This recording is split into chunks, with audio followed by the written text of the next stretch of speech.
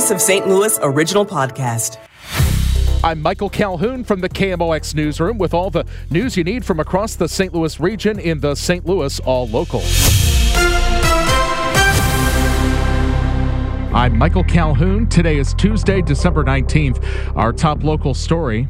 If this had happened a few hours earlier, like an hour earlier or so, when people were at the bar, they could have killed people. They would have killed people. We continue to try to nail down exactly what happened overnight Monday when a St. Louis police cruiser crashed through the front wall of a bar on South Broadway. Then some sort of encounter with the owner of the bar, who lives upstairs, led to the man's arrest. Attorney for 37-year-old Chad Morris, Javad Kazelli. Everything is going calm until one of the police officers demands from Mr. Pence that he shows his ID on his own property. And when Mr. Pence questions him, the officer immediately places him in handcuffs, then announces publicly to everybody that anybody who yells at him is going to be arrested for public disturbance. And then when Mr. Pence's husband shows up to ask why his husband has been handcuffed, then they arrest him, and the video shows the aftermath of a pretty severe beating. But St. Louis police said Morris was only taken to the hospital because he complained of a pre-existing condition. Kazelli says a black eye is not a pre-existing condition. He's got black eyes. He has a black eye. He has bruising all over his body. He was beaten pretty severely. The video also shows the police throwing him back into the back of a van onto the ground and not securing him, and then taking off, which is known as a rough ride. We're getting statements now from city leadership. Mayor Tashara Jones says, quote, everybody deserves to feel safe in homes, neighborhoods, and communities. Bar PM has provided members of the LGBTQIA plus community with a gathering place and refuge from a society that continues to marginalize their existence, and incidents like these can break an already fragile trust with law enforcement. This incident is currently under investigation, and the officers involved will be held accountable for any and all misconduct committed while on duty. Aldermanic President Megan Green's office says, quote, we firmly believe the charges against Mr. Morris should be dropped. Moreover, this incident demonstrates the need for greater oversight of law enforcement. That's why President Green is calling for an immediate release of dash cam and body camera footage related to the incident. Granite City workers have been reacting to the news that Nippon acquired U.S. Steel, but now the mayor is too. Mike Parkinson says this deal has made him skeptical about the future of steel in Granite City. His reservations have him saying that maybe it's time to start moving on. I think we're at a crossroads where we have to try to move on and look for other opportunities here, and not just be relying on the jobs here at the steel mill. He also has a message for the industry. The one thing that the steel industry needs to be aware of is that I am the kind of mayor that will hold their feet to the fire, that if they do shut this mill down, they will clean it up. Missouri's Education Commissioner Margie Van Dieven gave an update to KMOX on this year's annual school performance report. The state did change the scoring system this year. Well, I do believe we've seen a pretty significant shift in the way the scores have been distributed from the prior iteration to this iteration. We first implemented that last year, and we're seeing a similar distribution in the results this year. Van Dieven says every 5 or 6 years, DESE looks at the Missouri School Improvement Program to determine if it's meeting the needs. The latest iteration had a change in scoring due to multiple tests occurring, and Van Dieven says that's a big history around the Common Core. When Northview Village Nursing Home closed its doors on Friday, employees off the clock showed up to help residents move to other facilities around the community. Nurse Marvetta Harrison was one of them. The family members wasn't aware of this was going on. They didn't know where their people was going. We couldn't tell them anything. Because we didn't know. Couldn't tell who was in charge. Right.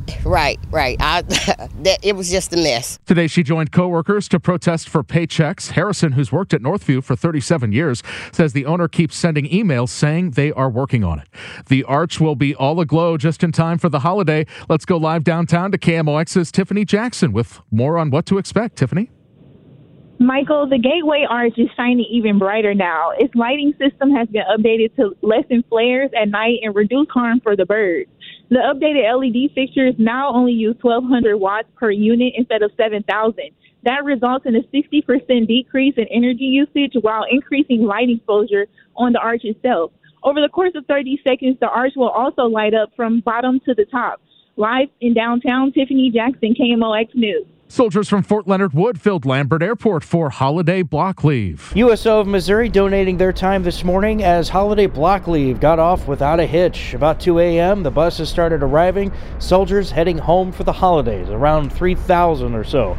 USO of Missouri, Bill Profile. Girl Scouts to Anheuser-Busch to Boeing is here, and a big contingent handing out brownies and gooey butter cake and some Boeing swag and all, which is really nice. So having everyone here and being able to talk to the soldiers as they come through, a lot different than back just post-pandemic. At Lambert, Stuart McMillan, KMOX News. The KMOX Business Desk. It's been a rough year for St. Louis developer Lux Living. Control of the Eli Walker Lofts downtown was taken away by a judge after numerous complaints of short-term rentals and wild parties that included one shooting death. They were denied permission to begin several projects, including one on South Kings Highway, where 7 homes are currently boarded up and deteriorating. They sold that property. Now a proposal to build a high-rise in Kansas City seems to have fallen through, marking potentially its third failed project there, according to the Business Journal. I'm Debbie Monterey, KMOX News.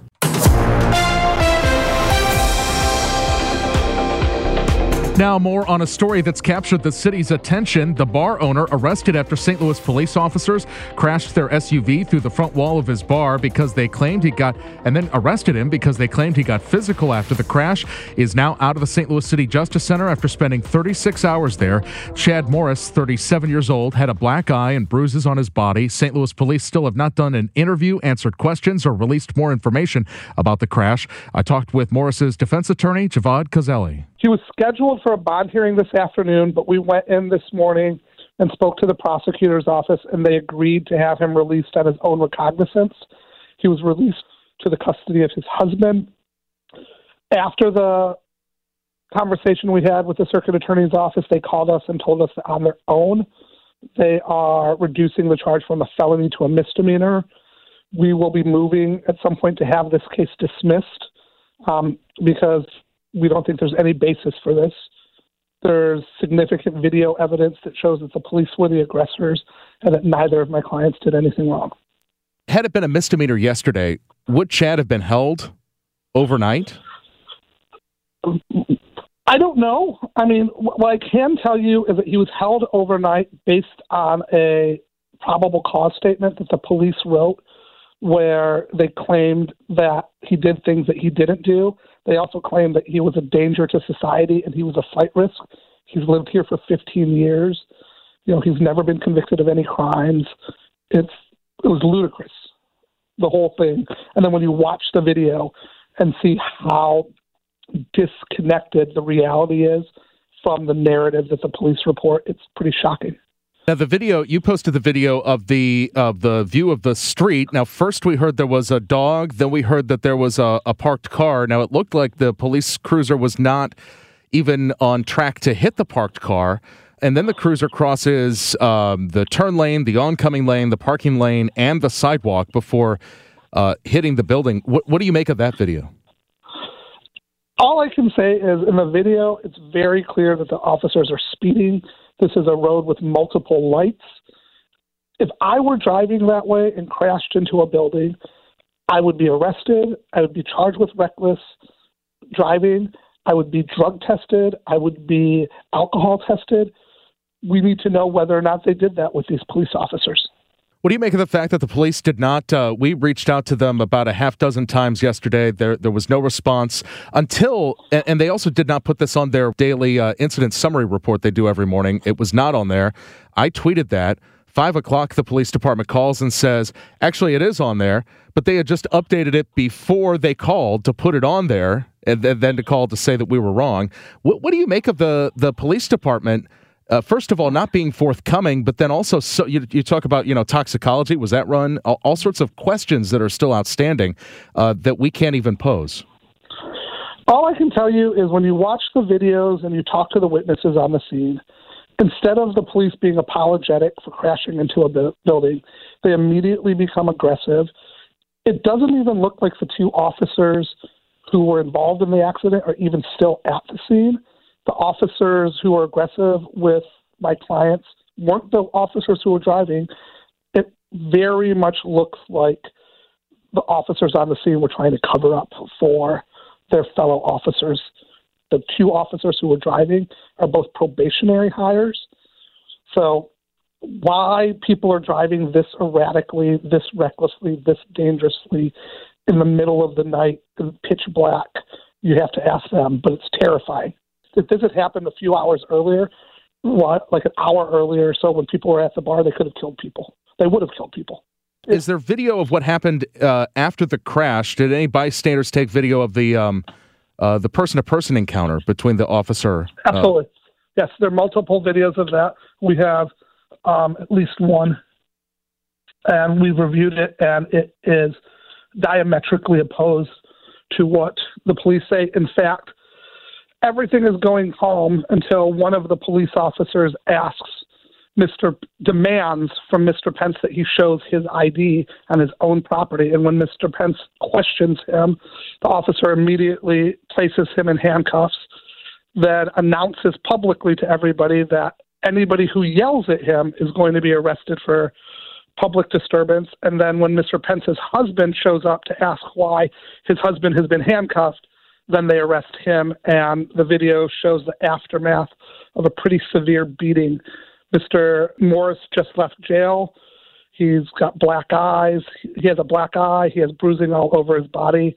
He was beaten pretty severely. The video also shows the police throwing him back into the back of a van onto the ground and not securing him, and then taking off, which is known as a rough ride.